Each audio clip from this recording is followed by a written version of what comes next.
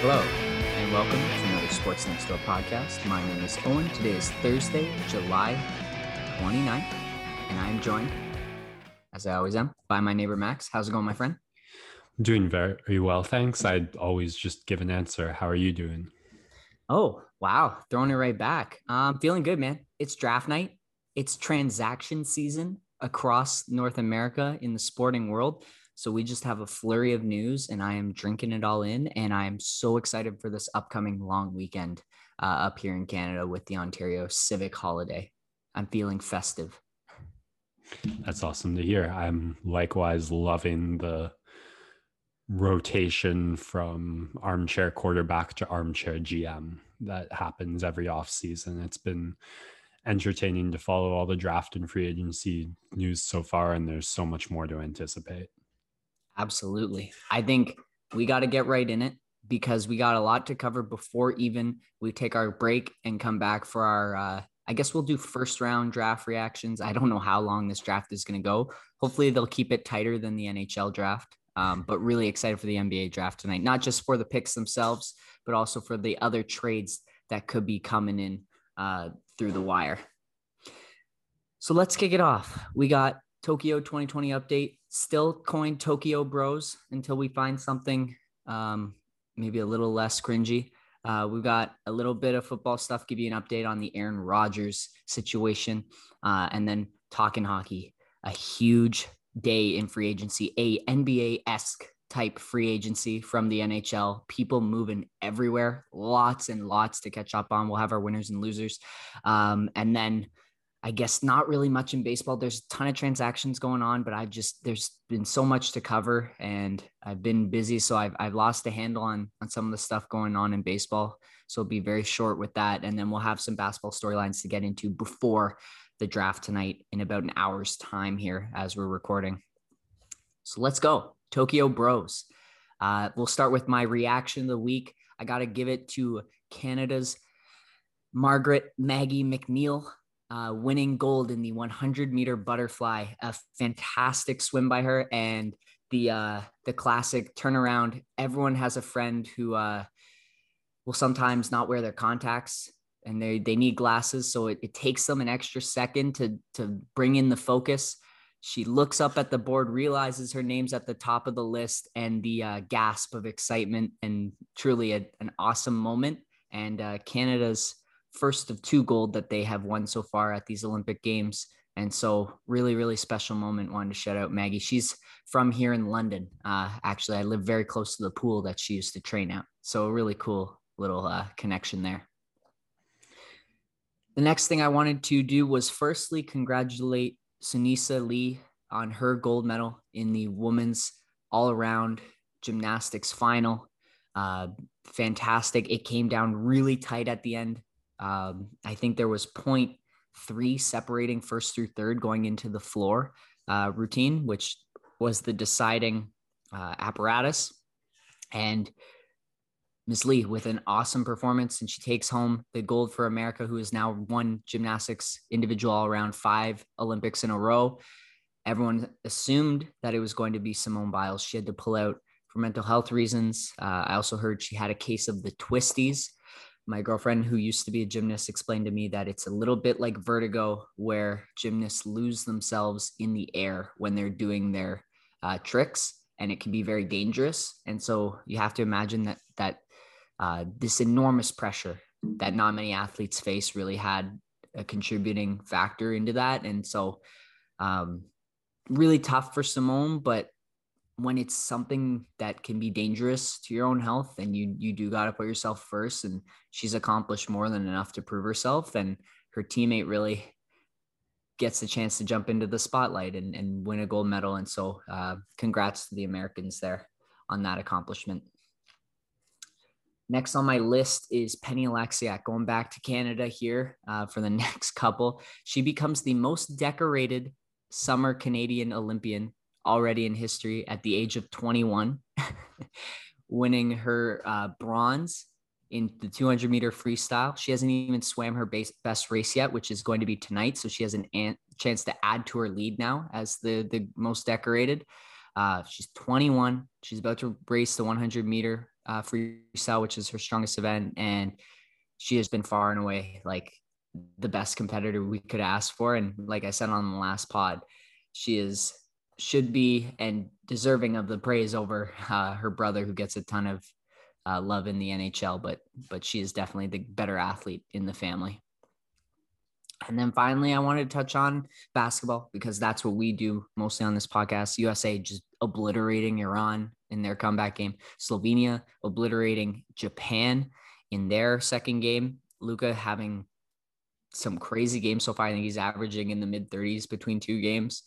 He's been really sensational, but the Canada women's team picking up their first win of the tournament. They got upset by Serbia. I guess you could call it an upset. All these games have been tight, but they get a big win against South Korea, dominating the glass on both ends. And now they have a pretty decisive game against Spain upcoming in their group stage. And if they win that one, they still have a chance to clinch the group and give themselves a good path towards the medal matches. So looking forward to the basketball. It's been wonderful. I was watching Argentina, Spain today. It's just so refreshing. The game moves quickly. The ball movement's awesome. It's super physical, and I've been really appreciating international basketball. It's been a while since I've got to watch it. So that's going to be it for my Tokyo Bros. Max, I don't know if you've been seeing anything in the Olympic Twitter sphere that really stuck out to you that you want to give a shout out. Yeah, this has pretty well been a Tokyo Bro segment, eh? Yeah, I'm really looking forward to the Slovenia going up against Argentina, and just in general in basketball for when that competition gets more fierce, particularly when the Team USA's back goes against the wall in elimination game against a competitive, threatening, top-level team.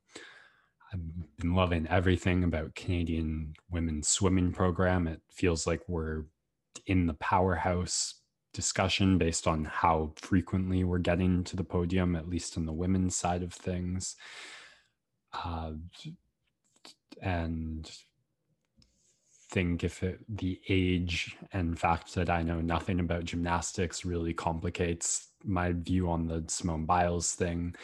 And it's hard not to think about it in conjuncture with Naomi Osaka's earlier withdrawal. And it seems to be turning into a greater discussion about mental health and athletes that I'm conflicted on, again, mostly because age and gymnastics puts me in a place of not really being able to comment on Biles's ability to compete. And I don't want to put this automatically in the same camp as the Osaka thing, but maintain my view about like the best part of being the best comes with being able to handle mental pressure. And then I guess the segment going forward should be called Tokyo Bros, or not called, because it should be Tokyo Gals, because the Canadian women have purely been the successful athletes at these Olympics. So shout out to the ladies. They've been excellent. And that's going to be it for this segment on our catch up at the Olympics. We'll take a quick break and we'll come back for some football fan cave. And we're back for a pit stop in the football fan cave. Aaron Rodgers is back in Green Bay, pulled up, did not retire, thankfully for football fans. And it seems like they've restructured the final year on his contract. It's not about the money for him. He made that evident in his press conference, where he very much ripped to shreds the Green Bay management. But he is back and he is going to play out this season. Green Bay, in an attempt to maybe salvage the relationship, did go out and acquire Randall Cobb, who was one of Rodgers' favorite receivers 5, 6, 7 years ago. So they are going to make one last run. Does feel a last dancey. Like I said, Devontae Adams and Aaron Rodgers putting a photo of Michael Jordan and Scottie Pippen both on their stories. So it seems like they are both looking to make one final run here together in Green Bay. And then who knows what the future holds after that for both of them. They'll be on the move. And if I'm the Green Bay organization, obviously you want to keep those guys because they are game changers. They are elite at their position. But if they're going to leave for nothing, then you got to maybe scope out trying to get some assets back in return and move them during the season. It's tough to move a quarterback though, because he's got to learn the playbook. But definitely could see Adams getting moved at some point, but that would absolutely seal the deal. Aaron Rodgers might just quit on the field if that happened. Yeah, that's an interesting dilemma.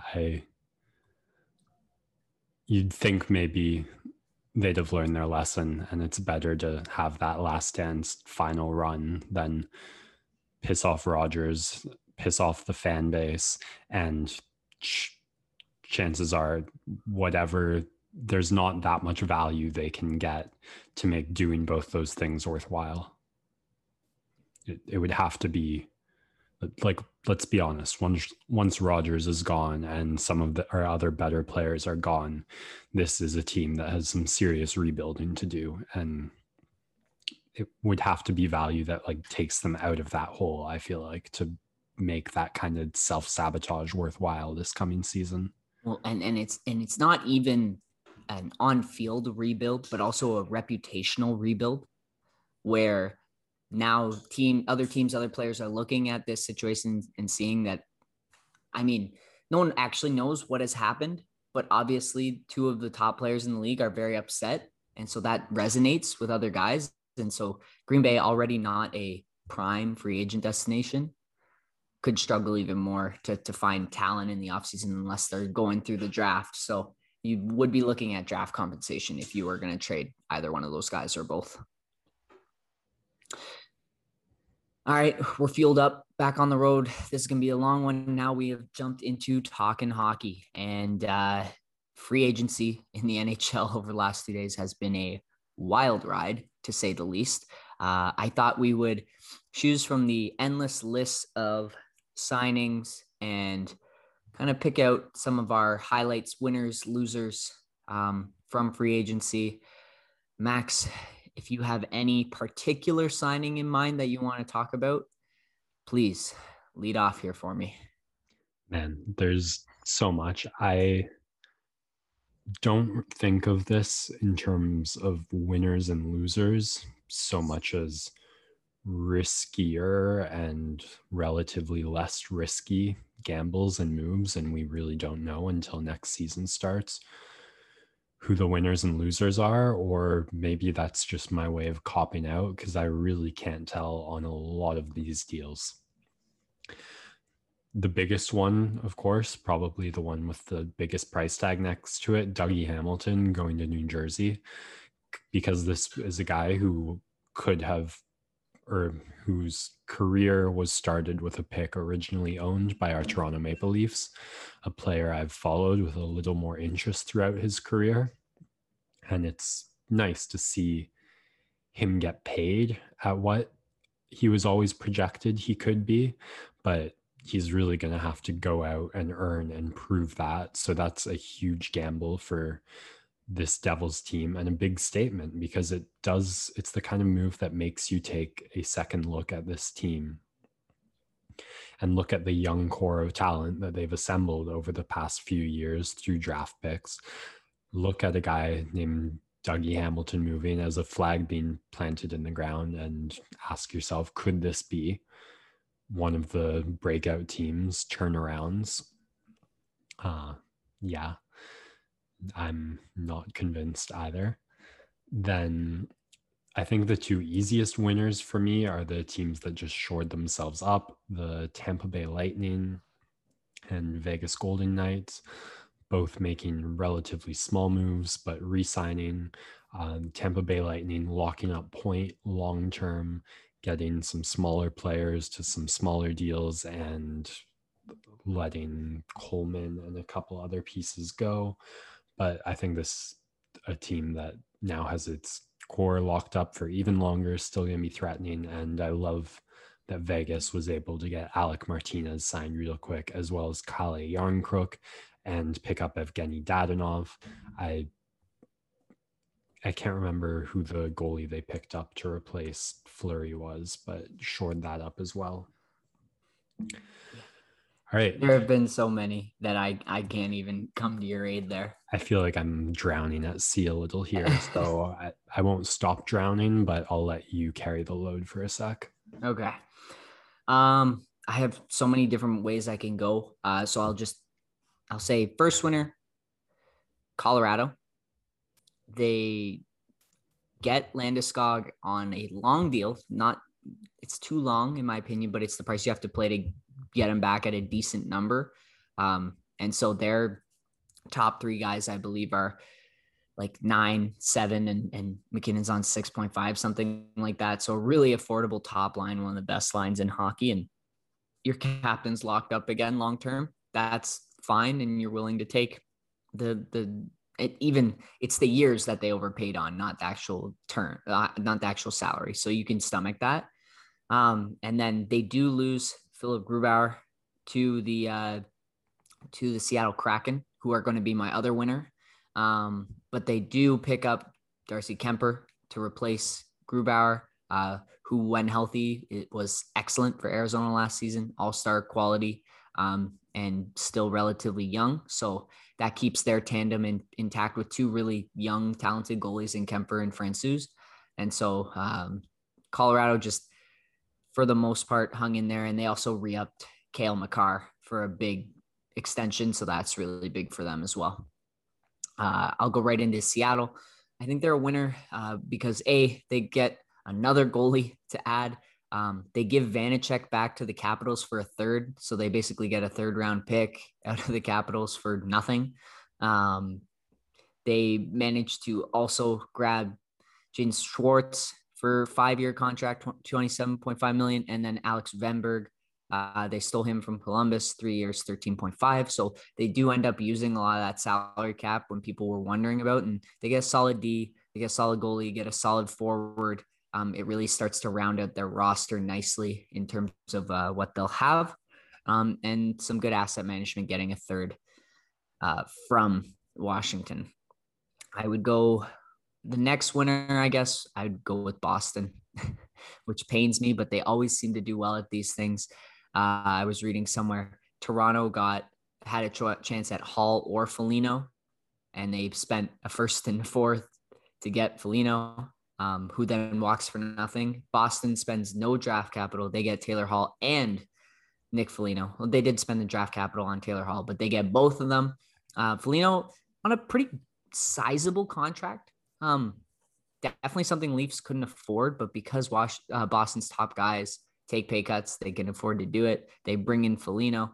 They also get Linus Ullmark to be their tandem now with Tuukka Rask, which is a fantastic pickup. 4 years, $20 million. And is then Rask signed? Not yet, but okay. Now they have the number one, right? Linus Ullmark had a great season in Buffalo, which is what's so important. So they do have a number one there in case Rask decides to move somewhere else. And then Eric Holla at 2 years, 4.75, which is a little pricey, but again, they can afford that. A good piece of business for them. So they're, again, deep team that's going to have another great run.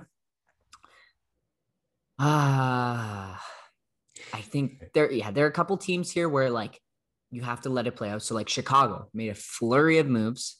Pardon my pun there. Seth Jones, Marc-Andre, they get Tyler Johnson, they move Zadorov to Calgary. They're all over the place, but it's really tough to see if they're winning or losing. Overall, just I think all of their business stuff just pales in comparison to what the real issue there is. And I don't need to jump into that.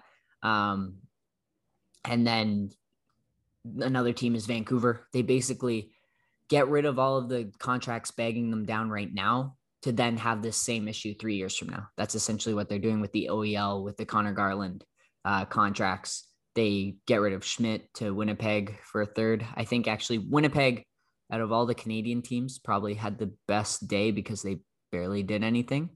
I think I'm going to give the general loser of free agency to Canadian hockey fans. Because Vancouver, I think, doesn't get better and they just postpone their troubles. Calgary spent way too much money on Blake Coleman. 6 years, $30 million is preposterous for a third line player. Toronto, we'll get to them later because I'm sure we'll want to go a little deeper on them. Montreal is solid, but they just get worse by the fact that They lose Deneau to the LA Kings. They bring in Mike Hoffman. I don't know if that makes you better. It just makes you smaller, more offensively minded. Weber's probably not going to play. They replace him with Savard, which is a solid pickup, and they get Cedric Paquette, but I just don't know if they get any better there. And then Edmonton is my big, like, what is going on? They trade Ethan Bear and they sign Cody Ceci to 4 years, $13 million. What? They signed Zach Hyman to a 7-year deal, which with some big money as well. Like, it's just some big contracts, which are going to be great because they have Connor McDavid, but just like the CC one blew my mind. Why would you not just pay the extra to have Adam Larson, who is good for you, but they let him walk to Seattle and they get CC instead. Yeah, I know I'm all over the place with transactions. Like, when we start the season, we might need a refresher on where everyone is. So much to talk about. Max, I'll throw it back to you. Yeah, I flash back to when we were doing our previews for the NHL season, and we had to cut about 4 or 5 times because I kept predicting team success or failure based on players that no longer played for them, and you had to correct me. Those are most of the team level moves that seem worth talking about. I think the Calgary situation really interests me because most of what the discussion's been these 2-3 months going into free agency, going back to March even, has been which of the big names is going to walk. Gaudreau, Monahan, maybe even Kachuk. One of these players, it seemed like, wouldn't be there come the start of the season. And I think Coleman might be the kind of guy you need along those players in your top 6, but at that value, at that price, that's makes it seem even more like they're gonna have to dump one of their bigger contracts. Although I guess Giordano being gone does open up some cap room, but that also leaves a massive hole on their blue line, which I'm not sure if Zadorov will or won't be able to address. Speaking of addressing holes on the blue line, Carolina losing Dougie Hamilton, what they traded away Jake Bean, picking up Ethan Bear, as you mentioned, from Edmonton, and then of course Tony DeAngelo. Let's just keep going. Yeah. Let's just keep going. Let's not even touch it. Blue line filled. Yeah, they're on my loser list too. The goaltending, they lose Nedeljkovic for basically nothing, and Steve Yzerman laughing his way to the bank, and then go and turn around and spend 6.5 combined on Freddie Anderson and Antti Ranta, which is a decent tandem, but you had a fantastic young goalie that you let walk, and he wasn't what was he asking for? Probably around what Freddie got. And then, so you could even done Nedeljkovic and Ranta. Wouldn't that be affordable? Or you could have done, I just didn't understand it. And I don't think their goaltending situation gets any better than Mrazek Reimer from last year. So Carolina just kind of looks to be spinning in circles, a little bit Leafsy in the fact that they seem to can't get over the hump, and nothing they're doing at this point is giving any confidence to the fan base.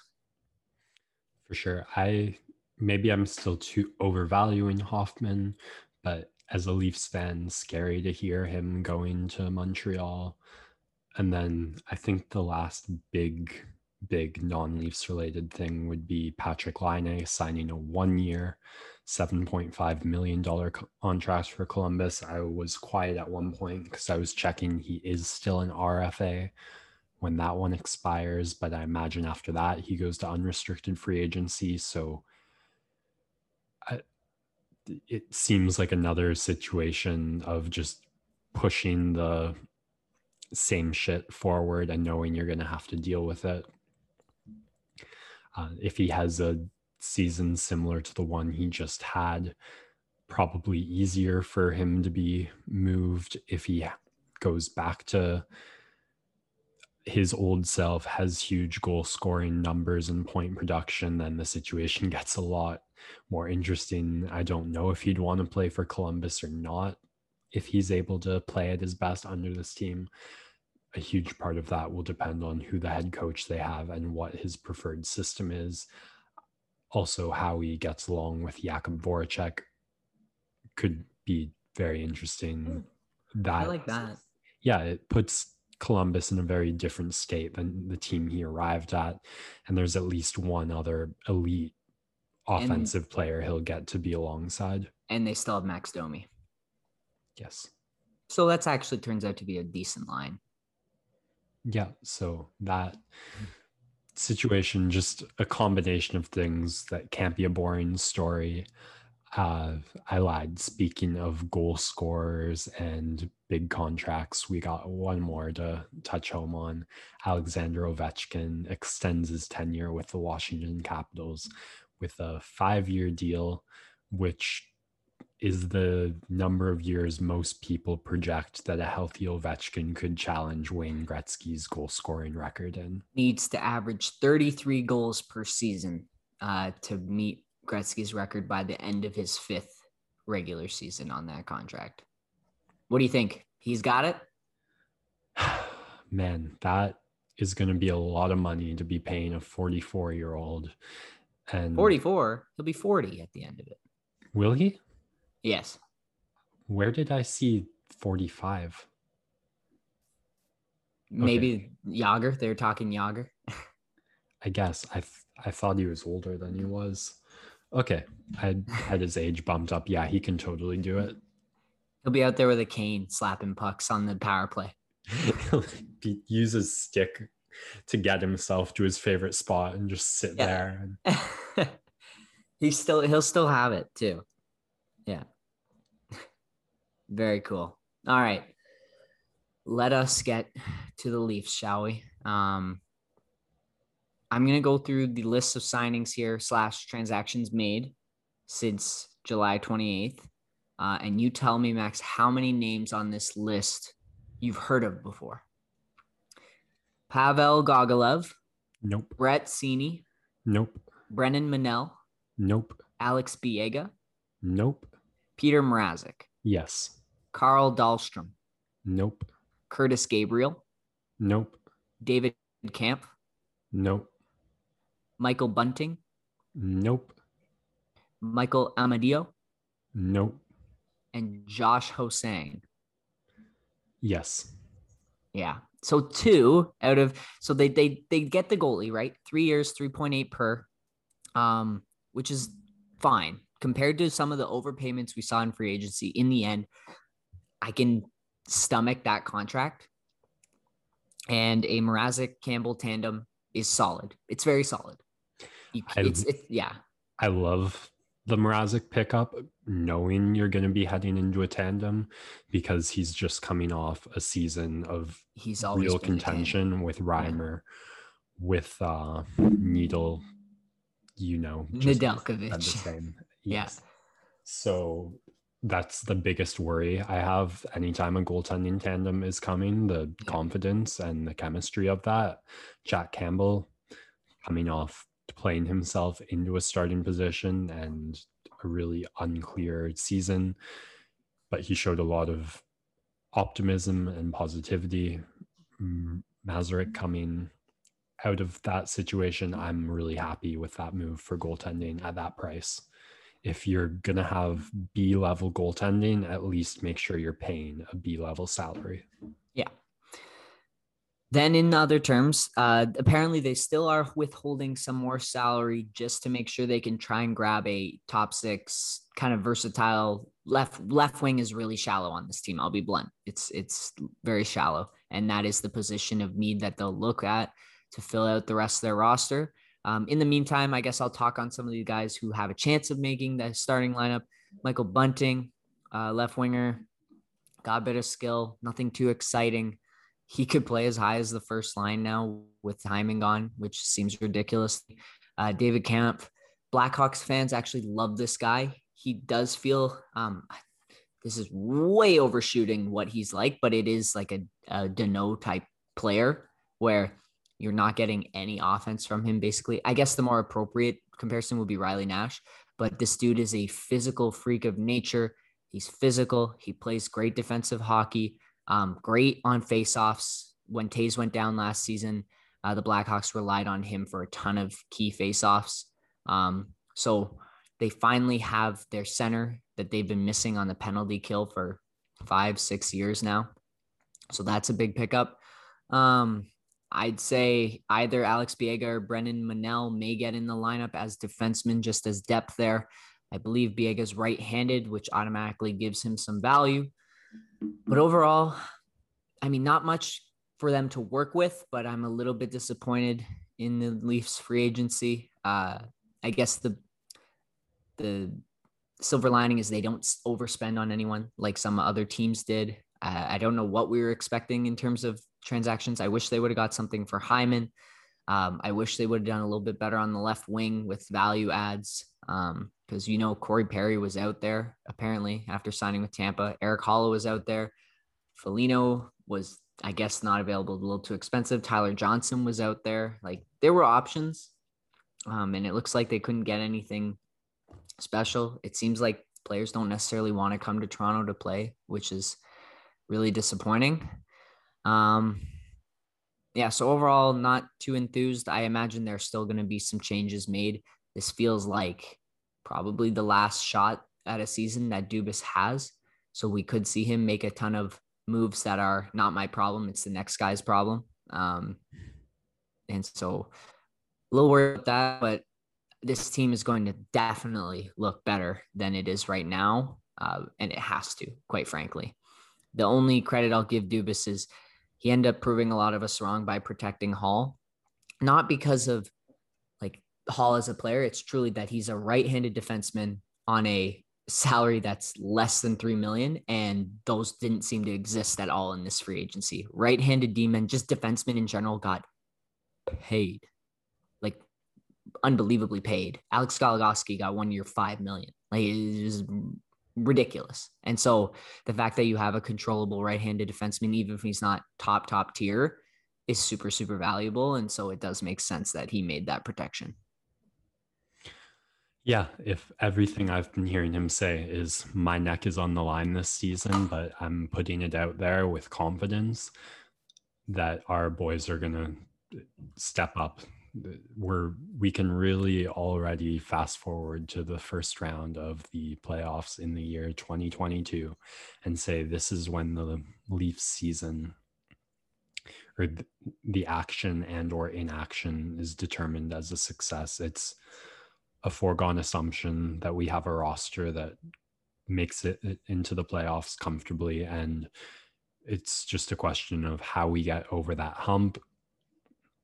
The goaltending was the biggest hole, and it's not the most confident or resounding of solutions, but it's an affordable one. And in the position we're in, that's probably the best we can do. And I think ultimately I agree with the sentiment that we've put a lot of time, energy, loss into acquiring the core group of forwards that we have.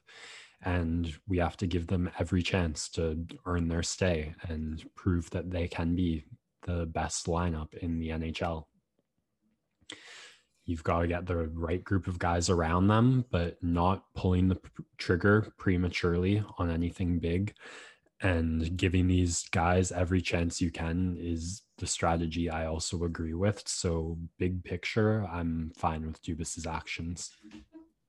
Yeah. It's all going to come down to the core four. That's it. Core four and goaltending, right? Everything else is going to change, but it's got to come down to them. And quite frankly, right now, I don't buy it. They're really going to have to get me back in, because now this will be the 6th season now with all of them, and we've got nothing to show for it, truly. Like, Austin Matthews won the Rocket Richard this year, and no one could care less. It's what are you going to do for me come springtime? And that's all I have left to say about the Leafs. Yeah, that's kind of the hilarious thing. I have no expectations for I have no hopes for the regular season, but high expectations. I'm expecting a comfortable playoff finish, and I'm expecting top level production from our top guys. And by that, I mean more than a point a game from Matthews, Marner, and close to that from Nylander, Tavares. So it does feel a bit unfair to say, but I guess on the other hand, they could have a really shitty, all four of them, regular season relatively. And as long as we make the Then we're playoffs, not making the playoffs. most likely. But I'm saying in the hypothetical situation where they all perform below expectations and the Leafs are still in the playoffs, still the exact same situation where I don't care. Now show me what you've got. So yeah, there's gonna be one spot because Tampa, Boston, Florida, all making the playoffs. Florida, maybe No, not they're. that ironclad, but I would say so. They're only going to get better after the battle scars from the Tampa series. It's yeah. And then so it's Montreal, Ottawa, Toronto probably are the three teams fighting for that last spot in this division with when it's back. And we should win that, but I am very stressed. Okay. Man, Let's move on to baseball. go for it. All right. The Jays should be sellers, and Shohei Ohtani is the best thing that's happened to baseball in the last 10 years. That has been the baseball bit. All right. We'll take a quick break. We'll come back for some NBA storylines. And we're back. Sports Next Door. Myself, Max, with me, Owen, who I know is eagerly anticipating the NBA draft to kick off. We're about 10-15 minutes away from that, it being 7:47 p.m. as I speak. But we got a little basketball storylines, some unofficial trade news before I believe it becomes fully official at 8 p.m. when the trade freeze is lifted. A lot of action already, though, confirmed and unconfirmed in the basketball world for trades, Owen. Yep. I will talk confirmed stuff, and then you can go ahead and talk unconfirmed stuff. How's that sound? Love it. That's basically our energy. Boom. 2 Woj bombs. One yesterday, or 2 days ago, one today.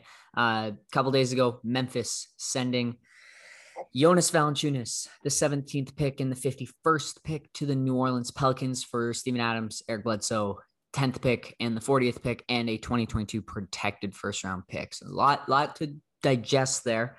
It works out in the end for both teams. New Orleans had to get off the absolutely brutal contracts of Eric Bledsoe and Steven Adams, way overpaid for those guys. Memphis is a team that will be able to take those guys and turn them into pretty valuable players, even if they're overpaying them. And they do have the cap space to do it because so many of their endless guys are all young on pretty low paying contracts right now. They've just got a ton of young dudes that has allowed them to have some salary cap space.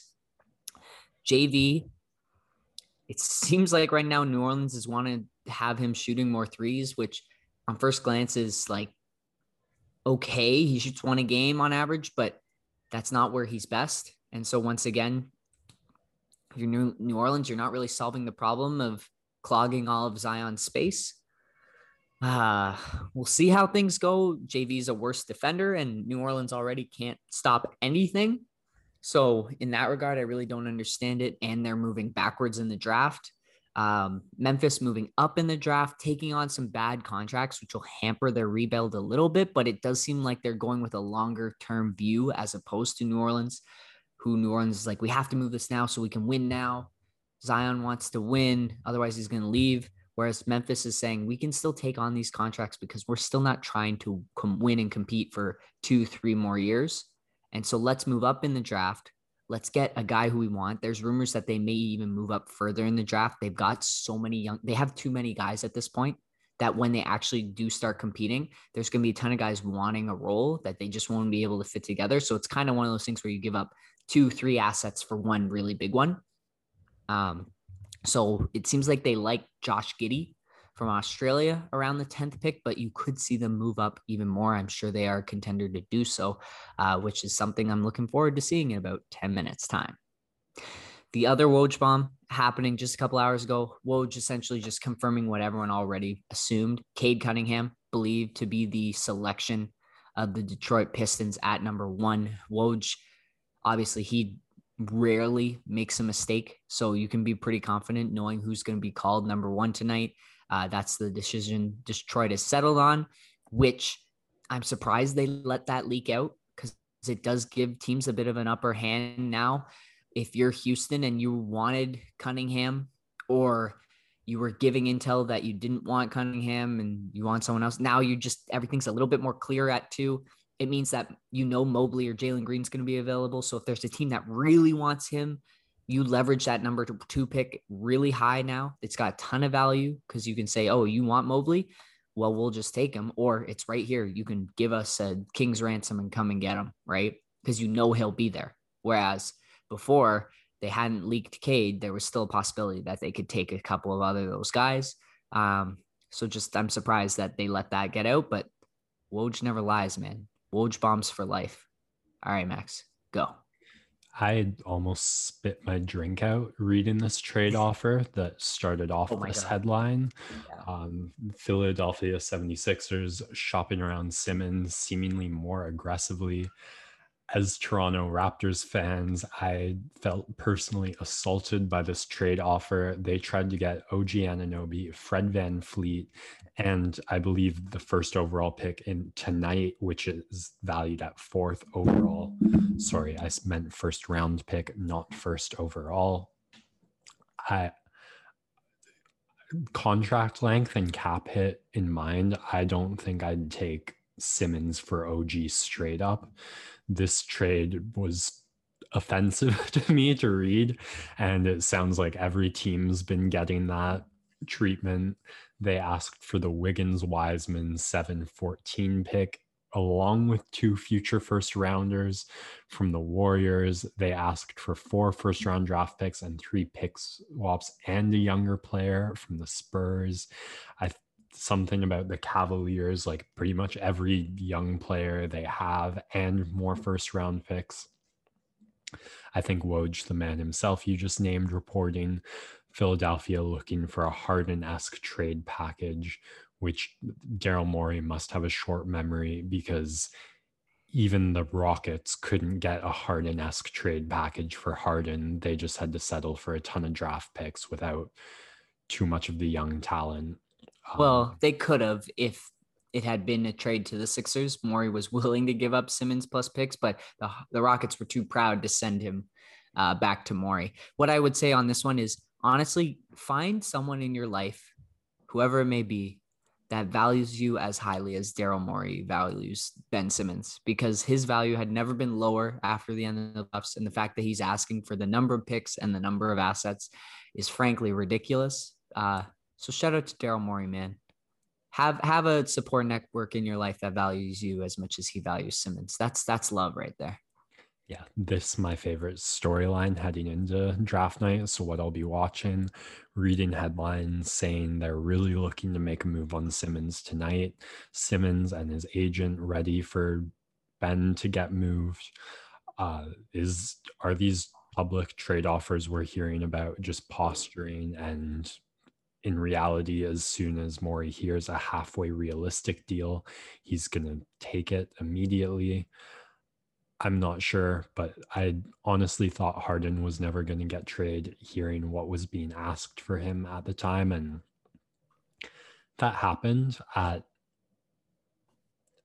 a lot more of the value than I thought. But I don't think Harden tanked his own trade value in terms of on the court production, though he certainly did it in other ways. But the way Simmons' trade value has tanked since that series, qualitatively different. I'm going to be shocked if he gets traded for much more than, I'll say, 2 first rounders. That even seems value high. you could hope for. Yeah. All right, really quickly, Westbrook deal with the Lakers. What's your thoughts? We got 3 minutes. Yes, I gave my thoughts earlier. I can see Westbrook working out on the Lakers as a regular season workhorse. Takes a ton of the load off Davis, James.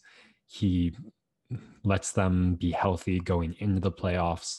That gives them a whole regular season to do two things. One, figure out how they want to use Westbrook in the fourth quarter in clutch time and to make up for his shortcomings. Two, get his ego to understand what the pecking order is on this team and that he would in fact be option number 3. And I think there are a lot of interesting things you could do with a combination of size, athleticism, and playmaking between those three. And I'm in favor for it, but it is obviously a gamble. Yeah, you already know where I stand. No shooting. Yeah, I don't get it. He's not a good fit. But alas, it's something that may happen, and I imagine there are going to be some fireworks tonight. So I'm very much looking forward to it. I want to shout out all the young men who are about to realize their dreams tonight, because in the end, the night is about them, and it's something truly special. So I'm looking forward to some of the great moments that we get out of this draft. It may end up being one we remember for a very long time. So looking forward to it. When we come back, we'll time travel into the future and have our NBA draft reactions locked and loaded for y'all. Thank you very much for listening. We're going to take a break for now. And we're back, Sports Next Door. Myself, Max, with me, Owen. We're 15-ish picks through the NBA draft. Some expectations met, some overturned. Here to run quickly through what's happened so far and maybe even a little more that happens as we speak. But starting off, surprising no one, with the number 1 pick, the Pistons go with Cade Cunningham. Owen. Absolutely. I love this pick. We knew 8 hours ago from Woj that this was going to be the pick, but nonetheless, the Pistons have their guy of the future, a cornerstone piece. He is so versatile. He fits in everywhere with this team. He's already been talked about over and over again, so there's not much more I can add at this point, but consensus number 1, and they didn't overthink it. They went with the guy who they know is going to be a great player. And yeah, that's pretty much all there is to it. I loved Malika was trying to make Motorcade the name. I think that actually works. Motor City, Cade Cunningham, not bad. And a great moment in his interview where he had to put on the sunglasses, and then he goes, "Which camera am I looking at?" Proceeds to look at the wrong camera and go, "Detroit, we out here, we coming, I'm ready." Thought that was a funny moment. So shout out to Cade. Congrats on being the number 1 pick. Kendrick Perkins called him the most complete player in a draft, coming out of a draft since LeBron James, which is obviously, you love to use superlatives in the NBA draft.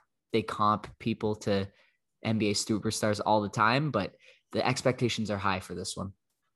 Yeah, and an advantage maybe for a Pistons team that really has strengths nowhere is you do just look for the best value player and you don't worry about them overshadowing anyone already on the roster.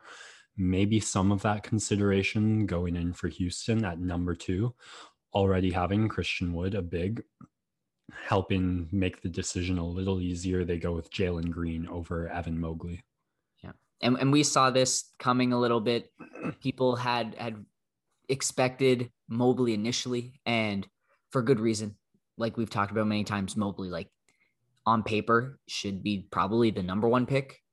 But teams in the modern NBA are looking for something a little bit different, and Houston decided to go with a guy who can just absolutely shoot the lights out. He's got the potential to be that number 1 scorer, like a Kobe, like a Devin Booker, like I don't know who else you want to throw in there. Like the Dame's top scorers, Bradley Beal, Damian Lillard, stuff like that. He has the potential to be that level scorer.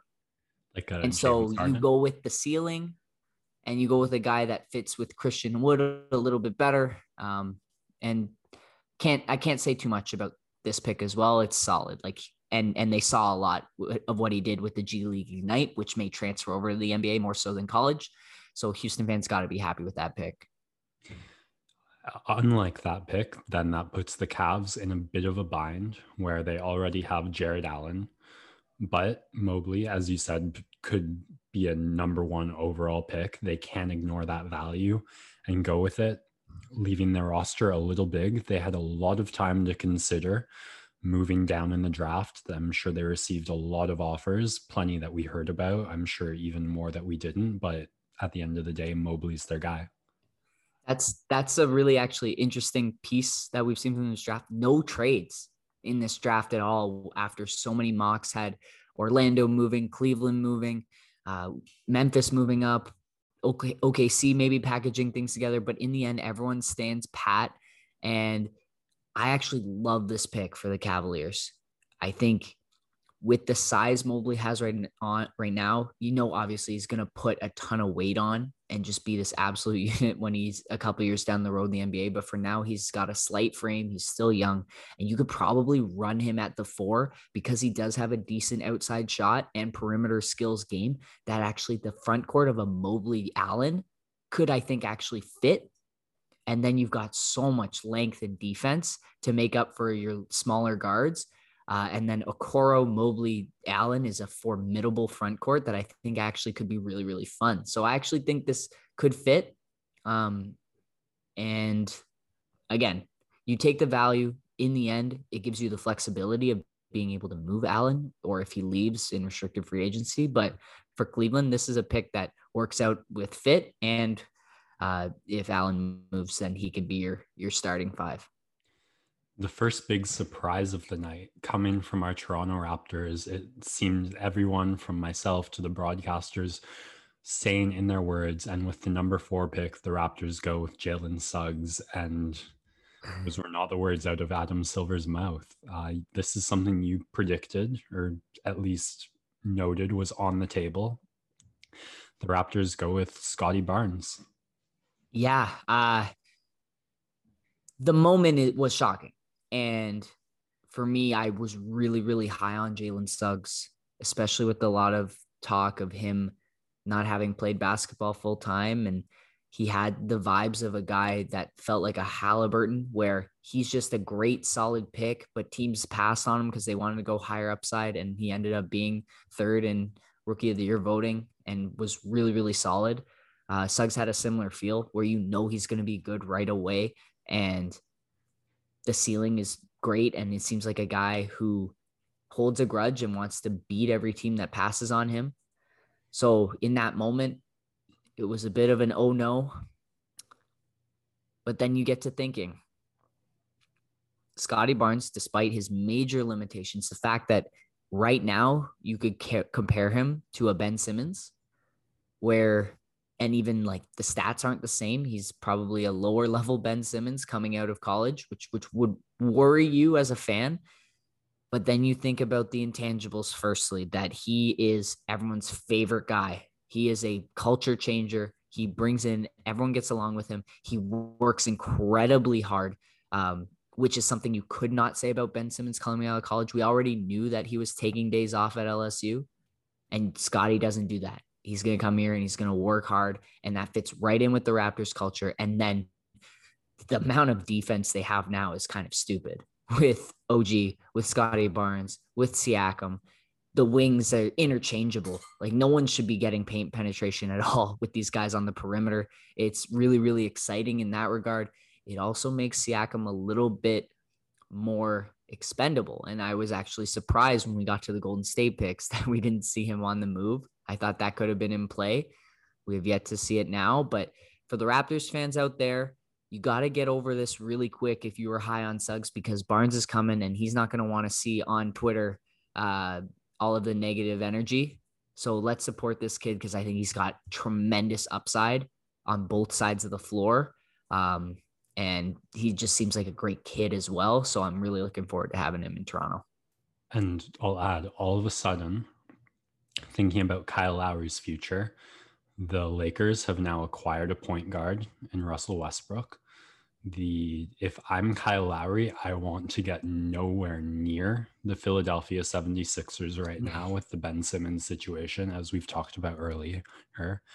That really just leaves the Miami Heat as a potential spot to go. And I think the Raptors send a message by having a guard and a forward to pick between, and picking the forward. who knows? But I think it was hard to imagine a starting Raptors roster that had Lowry, Van Fleet, Suggs, Trent Jr. Oh boy, and excuse me, I'm forgetting who our last year's first round pickup was. Malachi. Malachi. That couldn't have been our starting backcourt, but I've rambled this point enough. What just lit your face up? So with the 16th pick, we're skipping, but live right now, OKC taking Alperen Şengün from Turkish league. This was a guy that many have comped to kind of a Domantas Sabonis. He's 18 years old. He won the Turkish league MVP. He's incredibly skilled, high IQ. He dominates on both sides of the floor in probably the third best professional league in the world. The kid has so much upside, and analytical experts love him. And now OKC with the most wild team right now put together, counting their earlier pick of Josh Giddey, who I guess we'll get to next, because Suggs, like, Orlando was just more than happy to have him fall into their lap. It's a great fit. Good pick, solid all the way around. But Josh Giddey, really shocking, folks. I said that he had a chance to rise up boards, especially when Memphis made that trade with New Orleans to go up to 10. But he goes all the way up to 6 at 6'8". He's big, he's tall, he sees over players, great playmaker. I was watching a lot of his Australian highlights the last couple of weeks. He looks really solid. And then the big stories coming out of camp for him was he was going toe to toe with all of the vets on the Australian Olympic team and holding his own. He was working Matisse Thybulle in practices, which is really impressive because Thybulle is probably one of the better perimeter defenders in the league. And Joe Ingles has been a mentor to him. So now you have Giddey, Shea, Lou Dort, Pokashevsky, and Şengün, a really wacky, analytically driven starting five. That is going to be so much fun. That's already my NBA League Pass team of choice for this upcoming season. Şengün, a bit of a throwback to the old ages of bigs, but I think he has the skills to be able to step it outside as well. So I'm really excited to see what this kind of freaky team is going to mash together and bring. And if you're OKC, right, you can just continue to take swing after swing. And now the shortest guy in their starting five is Lou Dort, and he's a defensive stalwart. So really, really fun kind of lineup we've got from them. Yeah, is that an international starting five, or there's one player I'm blanking out on there that you just said, but I know the other four would. Well, Shea and Lou are Canadian, and then Yeah. Giddey from Australia, and then Yeah. Pokashevsky Yeah. from wherever, and then Şengün from Turkey. So yeah, really fun international starting five, but also just so much length and talent and two-way ability there that I really love. Yeah, I love that strategy from OKC of you have all these first round draft picks. Well, just keep looking for that slight diamond in the rough. And if you keep swinging on it, like eventually one of these is going out of the park. More surprises, honestly, in this top 10. We moved to 7. Golden State taking a big swing of their own. They go with Jonathan Kuminga, who basically 2 games through the G League bubble. Some people had him going number 1 just simply because of the frame and the unbelievable physical ability that this kid has. You worry about the intangibles, you worry a little bit about the feel for the game, and he was really inefficient in the end in the G League bubble. But he's a guy that essentially does everything you want out of what you want Andrew Wiggins to do on the defensive end, but he's bigger and quicker. So he's kind of your lockup guy you can put beside Draymond, Steph, Clay, whoever. You have so much shooting just between those two guys. And then he's got the upside to be able to connect him and Wiseman on a similar timeline so that when this core run with Golden State eventually runs out, you can roll right into those two guys. I like the swing here. The bet that Golden State is taking is that their culture and their professionalism and maturity with their top guys is going to trickle down to Kuminga because he has those off-court worries that he can really grow underneath them and evolve. Like, Draymond's going to immediately take him under his wing. And so it's a good upside pick for the Warriors, especially knowing what they then did at 14, taking Moses Moody, who's a little bit more of an established product. Again, a great two-way guard. He can shoot it. It's a bit more of a win now pick. So I like them taking a swing and then also going solid with Moody, who was a guy they actually thought about taking at 7. So they were delighted to have him drop to 14, according to Adrian Wojnarowski. I'd also heard from that same source they were looking for a trade up until the last minute with that 7th pick. So having those players now instead of the picks, I don't know how that affects the value that they had. I don't think we discussed. I remember reading a headline around a week ago that Clay, Curry, and Draymond spoke to management and request a win now trade move with their future value assets. It's definitely still on the table for anything that's out there, but for now, I actually don't mind the picks that get made. I think with Kuminga, the upside's there, that he's still a valuable asset that you could package with Wiseman and maybe another pick down the road to make a win now move. All right, that takes us to pick number 8. I've got absolutely nothing to say, so tell me about Franz Wagner. Yeah, again, the younger brother of Mo Wagner. They're now both going to be in Orlando together, which is pretty cool. And Franz gets to brag about his spot in the draft much higher than his brother, who got taken 25th. Orlando, low-key a huge winner of this draft, getting Suggs at 5 without having to move down, and then getting Wagner at 8. Two really smart, high IQ basketball players. Again, Wagner is a guy who plays really, really solid defense as a baseline, which is what we know Orlando loves. But then he can be a guy that stretches the floor, makes the right plays off the catch, even can run a little bit of pick and roll. So I think it's a great fit in there with a lot of their athletic scoring and then athletic defending guys with Cole Anthony, Chuma Okeke, Jonathan Isaac, Mo Bamba, stuff like that. I think the 2 picks they got here really are going to start to generate offense for them while still being defensively reliable. And this Orlando team just accelerated their timeline a whole lot more quickly with those 2 picks. I love them. And Sacramento and Memphis at 9 and 10, I'm sure we're not happy to see him go. But they made do. Yep. Sacramento taking Davion Mitchell at 9. He fell a little bit more than some people were expecting. Actually, a couple of those high scoring shorter guards fell a little bit more than we were expecting.